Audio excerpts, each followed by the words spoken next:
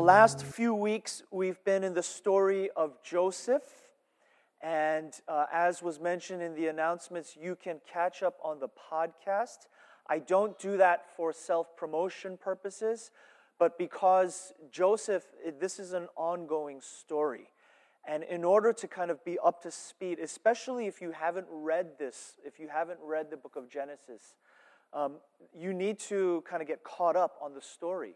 And so you can hear this talk, you can hear multiple talks going back on our podcast, which you can find online at wovenchurch.org. I encourage you to listen because this is a story that's unfolding. It's unfolding, the Joseph story. Now, you might wonder why we call this series #Beginnings. And that's because it's the book of Genesis. I was visiting with Ryan and Sue when I got to meet their baby, another beautiful woven baby. His name is Noah. And I said, well, how would you like it if after we finish the Joseph story, we do the Noah story? And we're still in the book of Genesis. And they said they'd love it. And they're like, we'll be back at church soon. I'm like, take your time. Just had a baby. But the reason we're calling this Beginnings is because this is the beginning of everything. Genesis is the beginning of creation. It's the first couple. It's the first marriage. It's the first sibling rivalry. It's the first murder. It's the first family drama. It's the first telenovela. And it's the first immigrant story. And so in the story of Joseph, and if you can pull up that graphic behind me, in the story of Joseph, we have this family, the beginning of the nation of Israel. There's another beginning, the first nation of Israel. And it really starts off when Joseph, one pioneer, immigrates to Egypt.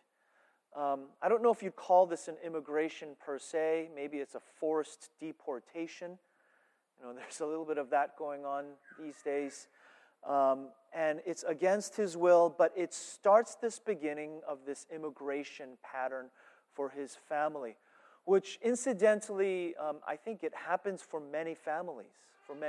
For example, 1975, my father immigrated from South Korea to New York in 1975. He was alone. It was just him and this woman, who was my mother. And then we came along, but after that, the two of them, they were alone. But then, it's like cell mitosis. You start clustering, right? Or grapes start clustering.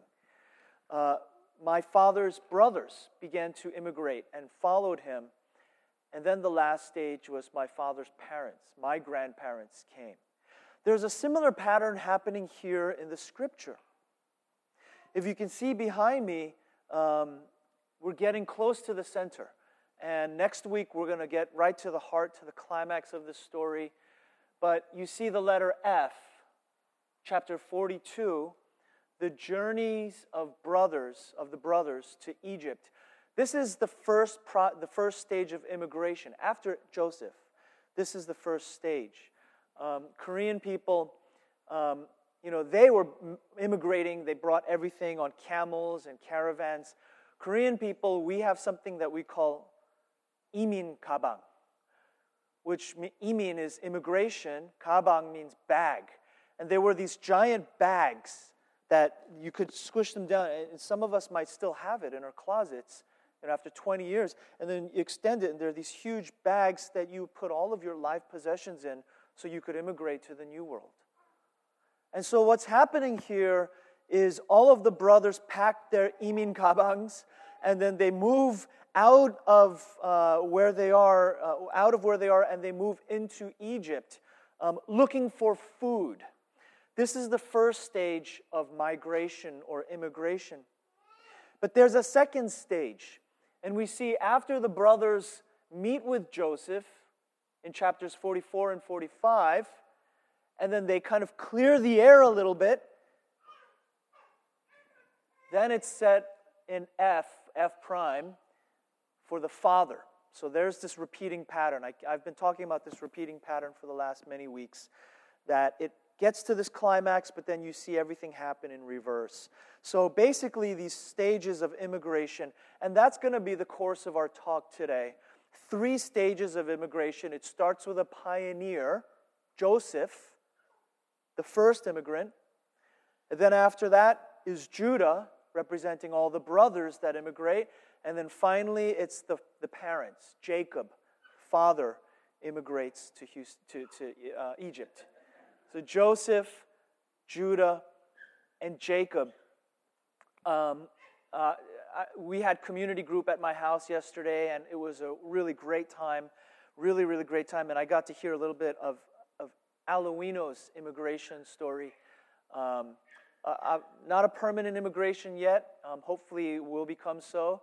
But how when he first came to America as a student, as a young African man, 17 years old, I'm telling a story here, but the experience of being all alone in a new land, and how do you survive?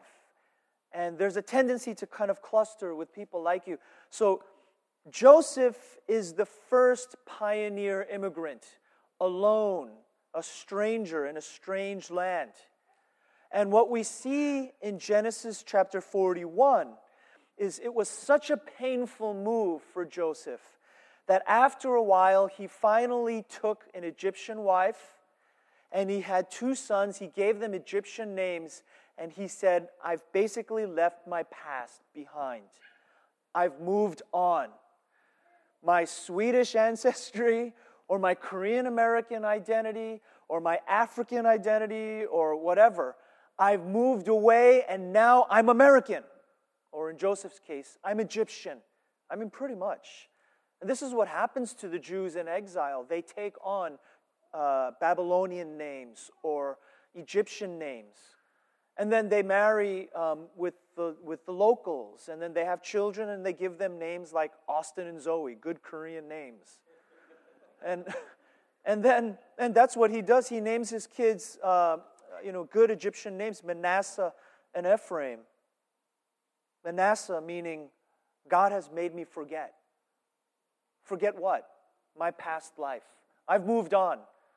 I've left Africa. I've left New York. I've left Sweden. I've left Asia. I've left South America. And so I'm going to become completely acculturated.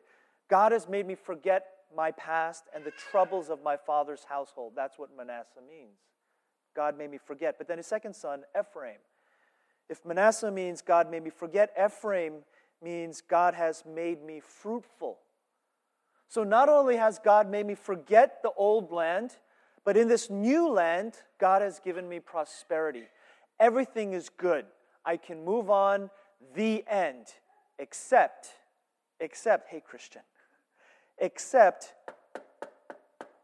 his past comes knocking at his door. And here's the thing, we're never prepared for that. We're never prepared. Family says, oh, we're just happened to be in Texas. We're driving through. Can we come over? Well, I wasn't prepared. And so with very little, in fact, no preparation, no expectation, we see Joseph moved on. But lo and behold, quite literally, his brothers come knocking at his door. And they don't recognize him. Now, let me do some Bible study with you. Let's do some Bible study. When you're reading this story, and as you read this story, I'd like for you to underline that word. I'm going to give you the answer key now. Underline the word recognize. Or wherever you see that this word recognize or acknowledge this sense of, oh, like, I see. And there's a Hebrew word there. A Hebrew word, and this is an ongoing theme. The ability to see, to recognize. The thing is, the brothers don't recognize Joseph, but he recognizes them. So you get this sense that somebody who's endowed with God's wisdom, God's insight, he can see. After all these years, he still recognizes his brothers. And Joseph, this is the first heading, this is the first pioneer immigrant. Joseph really struggles with this, and he's thinking, the guest room's not ready. The last time I saw my brothers, it didn't really end well. How are you doing? Oh, well, welcome. Not really. Actually, it says in Genesis 42, verse 7, when he first saw them, he spoke to them harshly. Harshly. Doesn't it feel good? I mean, there's something, it's like, I grew up watching the Dukes of Hazzard and Knight Rider. And the reason I love that was because at the end of every episode, the bad guys got punched out. They got their comeuppance. And there's something gratifying about that doesn't it feel good that here are the brothers and they're all on their hands and their feet saying, please give us food. There's a famine in the land. Nobody has food. Oh, Lord, could you give us food? And Joseph, it's like, he can get his revenge. And then we see all of this drama where Joseph, he says, you have a youngest brother. I'd like you to bring your youngest brother up here to Egypt next time you come back. And he does this crazy thing. He puts them in prison. He lets them go. He goes back to the room. He cries a little bit. He weeps. He comes back. He ties the brothers up. And basically we see, I think, a lot of this. Not only is Joseph not prepared, but we see a lot of emotional turmoil. Emotional turmoil. And I want to say this. This is important because in many teachings and in many writings on the story of Joseph, Joseph is held up as the paradigm of forgiveness.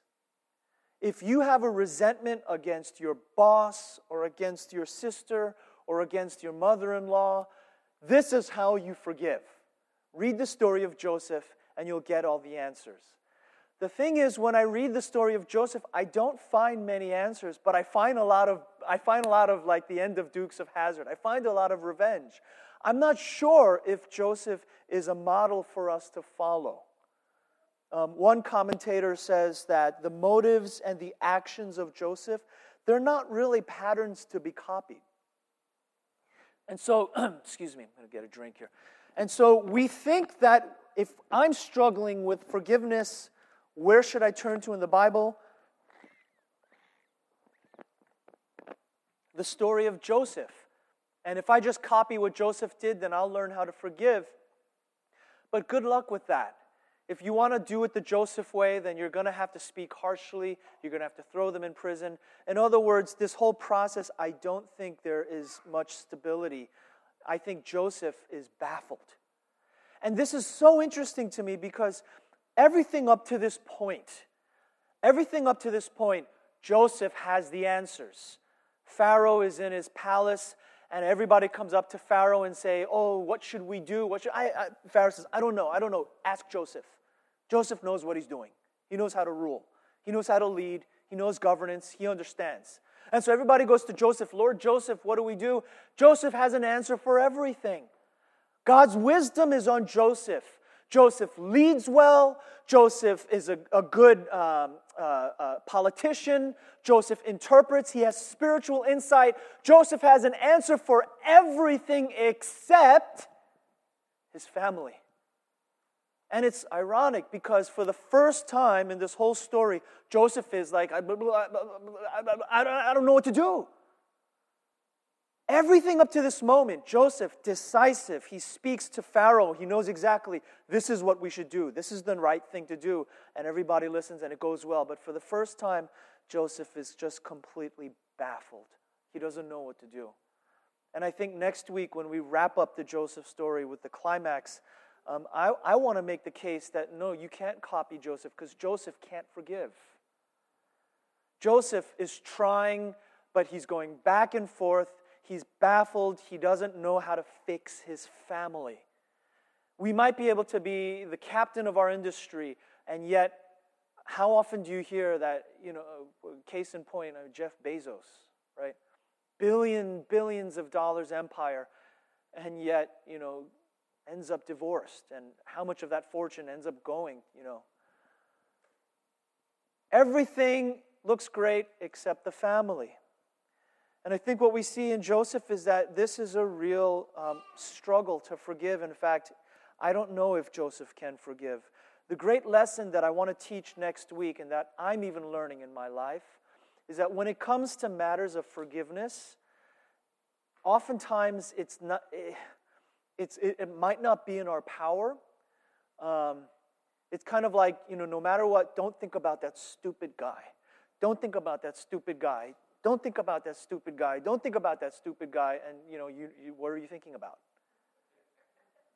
It's the only thing we can't, and, I got to forgive that jerk. I got to forgive that jerk. I got to forgive that jerk. I got to forgive that jerk. And the thing is, the only thing we're thinking about is that jerk. And the irony is, like, forgiveness is this thing that the more we hold on to it, the slipper, it's not something we possess in our grasp. Really, I believe forgiveness is about living in an ecosystem of grace. An ecosystem of grace. And what I mean by this ecosystem of grace is that you might not have it in you today to forgive him or her. But in the meantime, somebody else is forgiving you. And in the meantime, this relationship is being repaired. And as you're working on this, it's triggering the other ecosystems of grace. That sometimes if you're thinking about that jerk, you're not going to get it. It's not going to get repaired. But in the meantime, other relationships are growing. You're working on other areas of your life. And the next thing you know, that person winds up on your doorstep. And God is giving you the grace to forgive.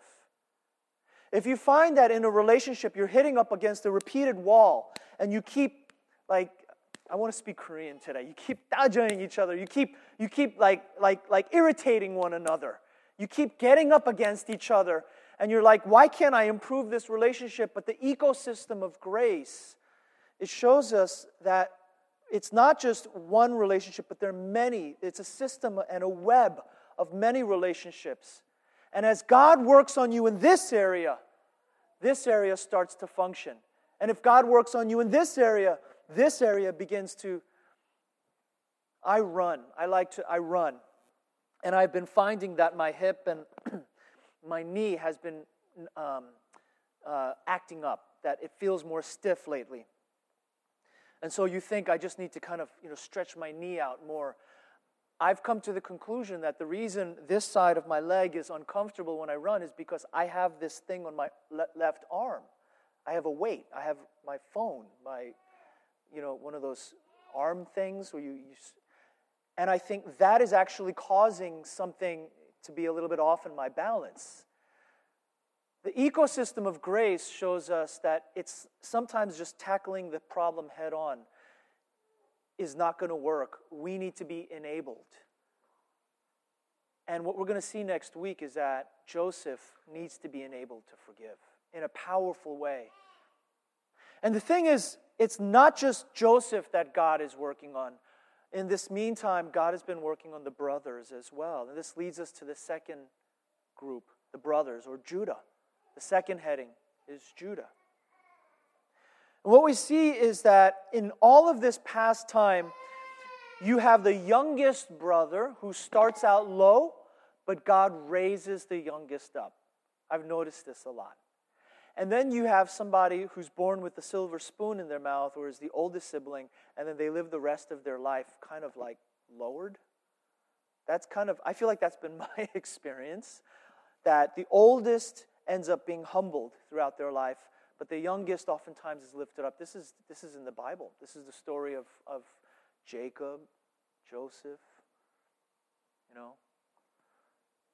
David, that the youngest and the weakest get lifted up. And so we see this as Joseph. God blesses Joseph's life, and he becomes prosperous. God is also blessing Judah, but in a different way. Judah doesn't become prosperous like his brother. He doesn't become famous, but Judah goes deep. Judah he gets healed in a deep way. And I think we see this when we listen to the word of the Lord in Genesis chapter 43, verses 8 to 9. And I say listen to the word of the Lord because you hear Judah saying this, but you can also picture Christ saying these same words. You can also picture Jesus. Listen to the word of the Lord in Genesis 43, verse 8. Judah said to his father Jacob,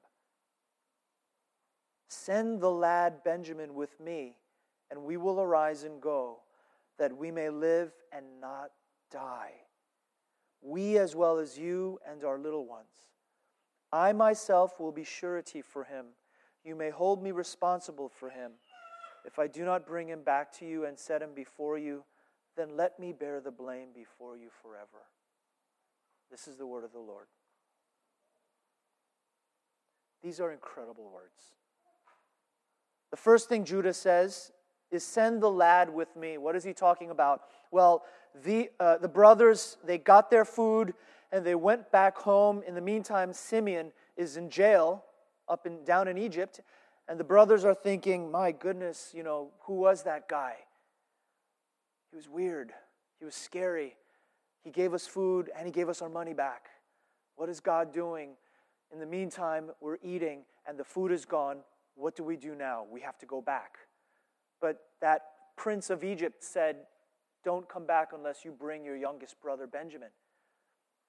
Now you see, God is working on Joseph. God is working on Judah. God is working on Jacob, the father, as well. And all three of them, God's working on them. 3 generations, actually 2 generations, right? But three people, three persons. God works on them, and even Jacob still is growing up. Because at the end, we see Jacob still favoritizing the youngest. Favoritism, we talked about this. How much of a problem favoritism is in a family system. And Jacob says, no, not my baby Benjamin. And so Judah has to pry his father's fingers open. He has to do God's work in his father's heart for some reason. His father is still maturing. So Judah has to bear this responsibility. So Judah says, okay, Dad, listen. You understand that if you don't let Benjamin go, we're all pretty much dead. Even Benjamin's dead too. We're going to die of starvation. So if you want Benjamin to die, then definitely don't send him. In other words, Judah starts talking about life, which is really remarkable because the last time I saw Judah, he was sitting in between the cracks of his couch with a bag of Ruffles potato chips, cheddar, harvest cheddar flavor. So good.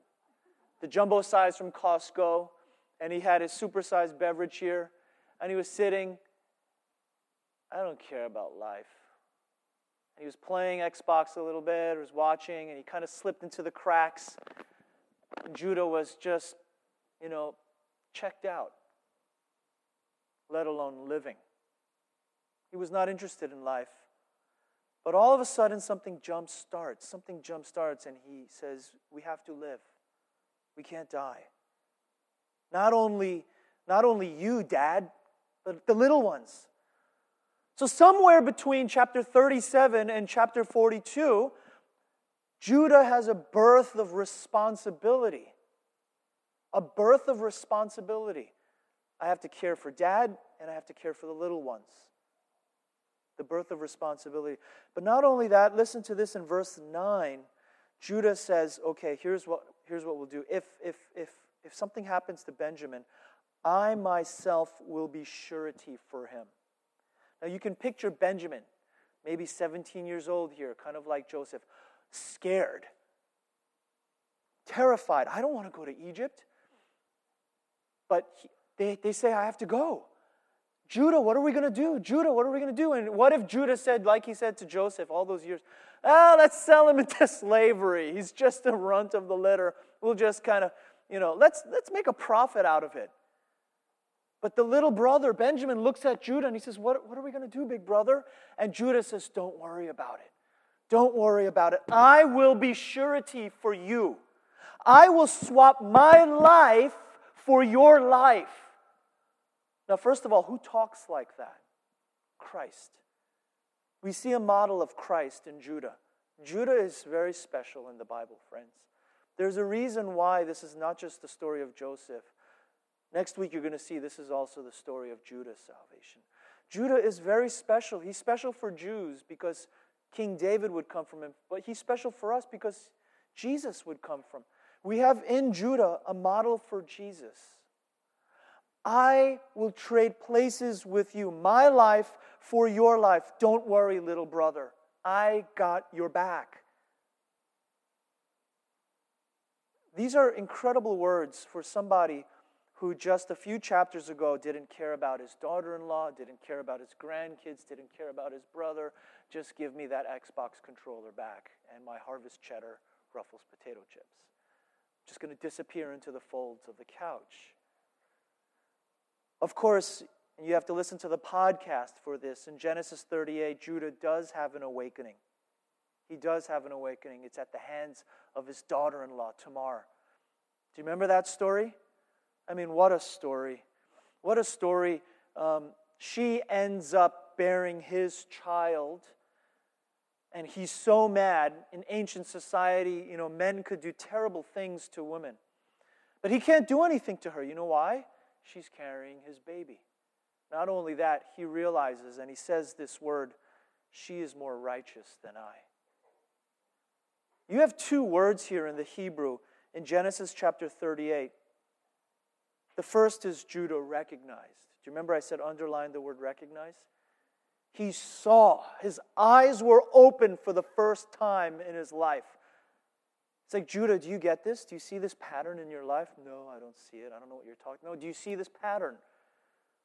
Finally, his daughter-in-law says, Father, do you get this or do you not get this? Are you awake or are you asleep? She shakes him awake, and he says, I recognize, I see. What does he see?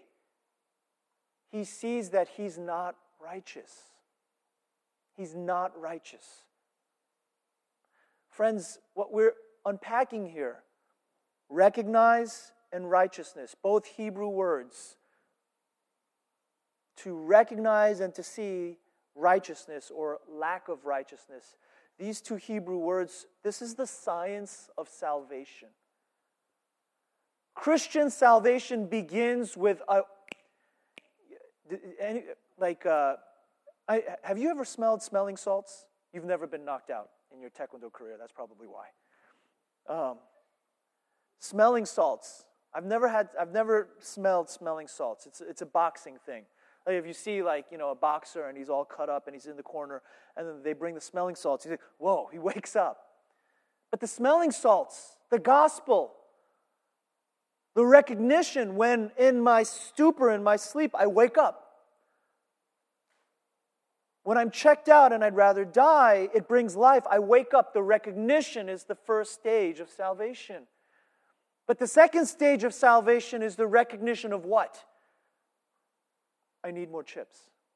I need to refill my drink. No, it's the recognition, actually, I'm not righteous. I'm not righteous. I'm not. I'm not who everybody says I am. There's a story of my wife these days. She's gotten into some summer reading. She's been reading a lot about. My wife likes to read books about women, and she started reading about African American sociology and women, and then she started reading about World War II, the zookeeper's wife, and then the next thing you know, she's talking about Schindler's List. Right? I'm going to tie this in. Just hang with me. And the story of Schindler's List, so I got reacquainted with this story. Oskar Schindler was a businessman in Germany. And World War II comes around, and his factory literally saved over 1,000 Jews from the concentration camp. He needed workers, and so from the ghetto, from the people who were going to be shipped to the concentration camps, he employed those Jews in his factory, effectively saving their lives, over 1,000 Jews. And my wife and I are having this conversation about what a hero, what a great man Oskar Schindler was. He was buried on Mount Zion by the Jews who survived him. And he's known as this great hero. But there's this powerful scene in the movie. There's this powerful moment when you really realize that Oskar Schindler actually is not all that righteous. He was actually a member of the Nazi Party. And the reason he saved the Jews was because it helped his bottom line. It was good for business. And in the end, really, he did it because he needed laborers for his factory. And there's this moment where all the Jews come to him and they say, thank you. You are righteous amongst the nations. You saved us. And he gets angry and he barks at them and he says, I'm not righteous. I'm really just doing this because it's for my own self-interest. I'm not righteous. I'm not. Stop calling me that. I'm just a businessman feeding the military-industrial complex. Well, by the end, he gets righteous real quick, because we see as the war winds down, in order to keep his people alive, his tribe alive, in order for Judah to keep his very loved ones alive, Oskar Schindler ends up giving his entire fortune away to bribes just so that they would not execute his 1,000 workers. The birth of responsibility came when he said, I'm not righteous. Stop calling me a hero. Stop calling me all those good things. Deep down inside, I know my motives. Judah has this aha moment with Tamar. There's nothing special about me. In fact, I was lazy. I neglected my daughter-in-law. And in the end, I sold my brother to slavery. There's nothing righteous. But please, let me protect the little ones. Let me protect my family. Dad, let me protect you. And in the end, I'll trade my life for Benjamin if it comes down to it. Where's Larry and Esther? This is the Benji series. I'll trade my life for Benjamin. It's interesting. I just realized that Benjamin, Noah, lots of Genesis, Old Testament names here. Nathan. Judah has an awakening. And I think what this shows us, and even Joseph is going to be surprised next week. Even Joseph, I'm going to kill these guys. All those years ago. And then he sees Judah. What happened to Judah? All these years, he changed. Reuben, Simeon, they're not that much different, but Judah, he's different. What happened to you? What happened to you? You're different. You're different. Well, what happened to Judah was salvation. Salvation. He recognized righteousness. He knew he was not righteous, but he saw righteousness when he saw it. You know, friends, in all of our relationships, whether they're brother, sister, husband, wife, mother, father, in-laws, children, I mean, I know your stories. I know many of your stories. You've shared them with me. I know your struggles. I mean, I wish God would work on him. I wish God would work on her. I wish God would work on them. But in the meantime, God's working on me. And God will work on them too. Don't worry about it. God is their God too. He's working on them, but he's also working on me. Next week, just going to have to hold on to next week to see how this blossoms. It's a story that I've read and stained the pages of my Bible with my tears. But let's finish off with the last piece. There is one more immigrant, and it's the father. It's Jacob. So it starts off with the pioneer, Joseph, and then Joseph's brothers come, and then finally the parents. Well, his mother has passed, so Jacob. And we see that in Genesis chapter 46. I'm going to read here a few verses that Jacob, the father, now immigrates to join Joseph and Judah in Egypt. Chapter 46, verse 1. So Jacob set out with all that he had. Listen to this. He came to Beersheba, and he offered sacrifices to the God of his father Isaac. I don't know how many of you have fathers who go, the Christian heritage goes back generations. Some of you, many of you, might actually be the first generation of Christian. Simba.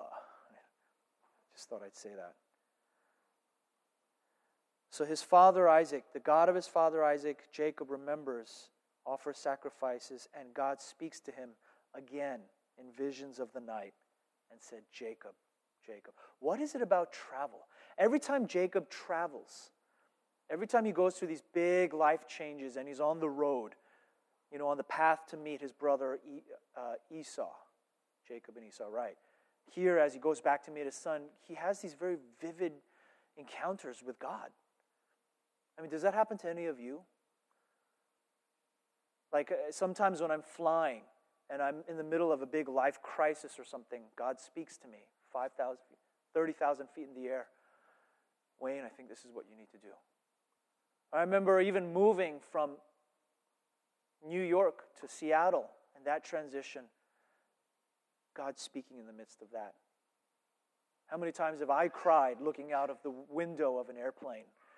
Or even moving here. So there's these transitions, these life transitions, and God speaks to Jacob as he travels, as he migrates.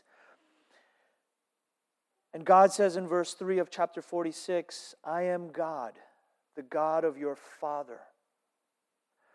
Don't be afraid to go down to Egypt, for I will make you a great nation there.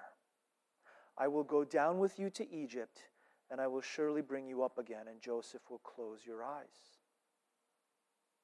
Then Jacob arose from Beersheba, and the sons of Israel carried their father Jacob and their little ones and their wives in the wagons which Pharaoh had sent to carry him. And so we see here in conclusion, now the father travels one more time. He gets buried, but this is one last migration. Do you remember I shared this a couple of weeks back? The father, Jacob, would spend 17 years in Egypt with his son Joseph. And it's kind of this echoing pattern. Joseph was 17 when he went to Egypt. 17 years, Joseph was daddy's little boy.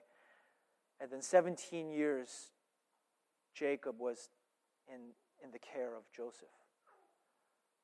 And God meets Jacob in these travels. And I want to pull up this picture. If you can just pull up that last picture, Andrew. I'm a little hesitant. I was hesitant to show this picture because I don't like to make this about me. I don't want you to remember my story. I want you to remember biblical principles. But I just want to share this story for a couple of reasons. First of all, I'm always talking about faith and work. And this is very, very pertinent because my father here, this is circa Vietnam War. And he's carrying the iPhone beta version 1.0, if you can see it, in his left arm. Yeah, in his left arm over there, carrying that, the first cell phone. And using that, he was able to learn how to do business and telecom, and the rest that's my faith and work talk there. But more importantly, I show this picture because this is my father just before he immigrated to New York. And he picked up some skills during Vietnam and was able to use those skills, as I said, in New York.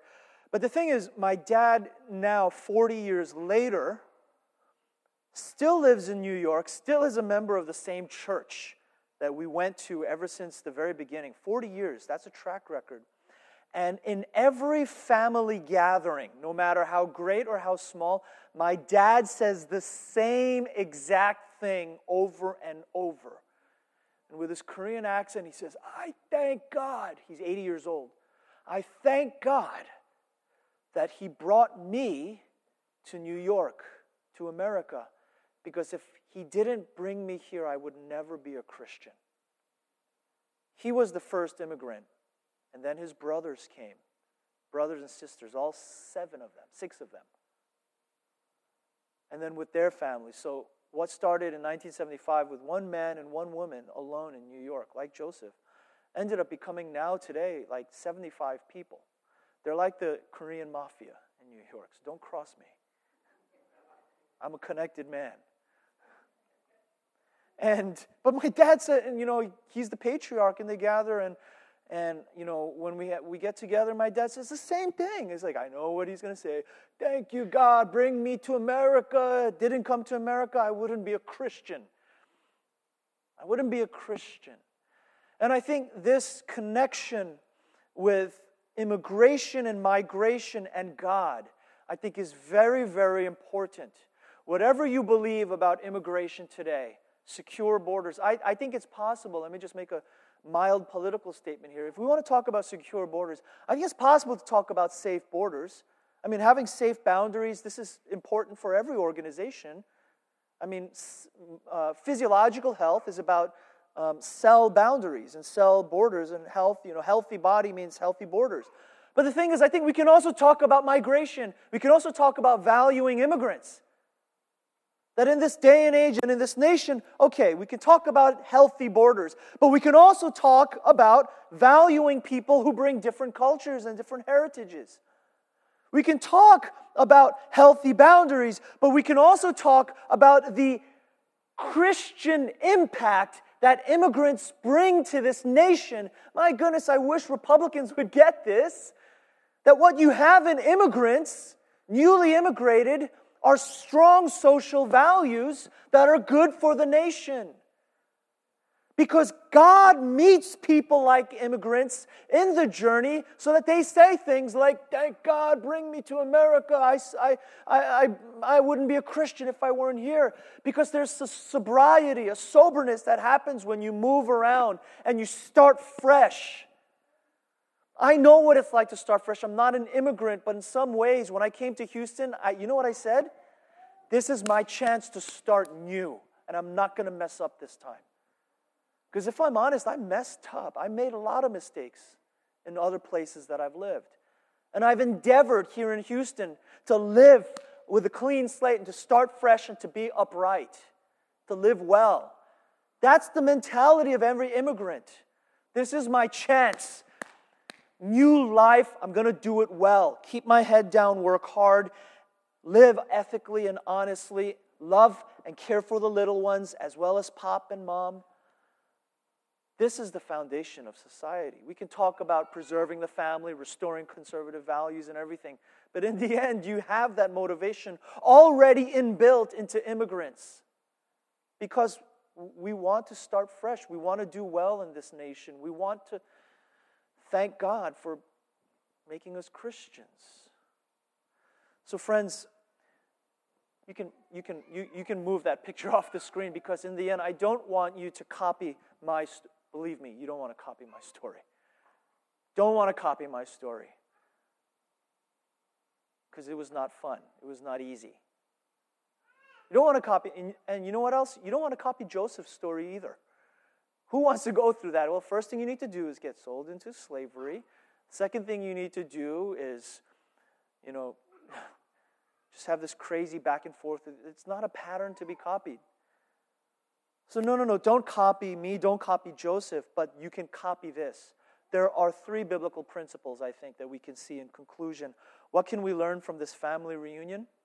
Number 1, you can count on the past coming back to haunt you. That's the first biblical principle. You can count on the past to come knocking on your door. Even if you say, like Joseph, Manasseh, God has caused me to forget the past. I've completely embraced this new life. You can count on the past to come knocking at your door. It will come knocking in one form or another. That's the first biblical principle. Second biblical principle, God is actually their God too. God is their God too. Well, God's been working on my heart. Well, has God been working on yours? Has God been working on yours? We see that just like God's working on Joseph, He's working on Judah as well. But the third thing we see is that God is in the journey. In Genesis, we see this constantly. In the relocations, in the migrations, God's in it. God's in it.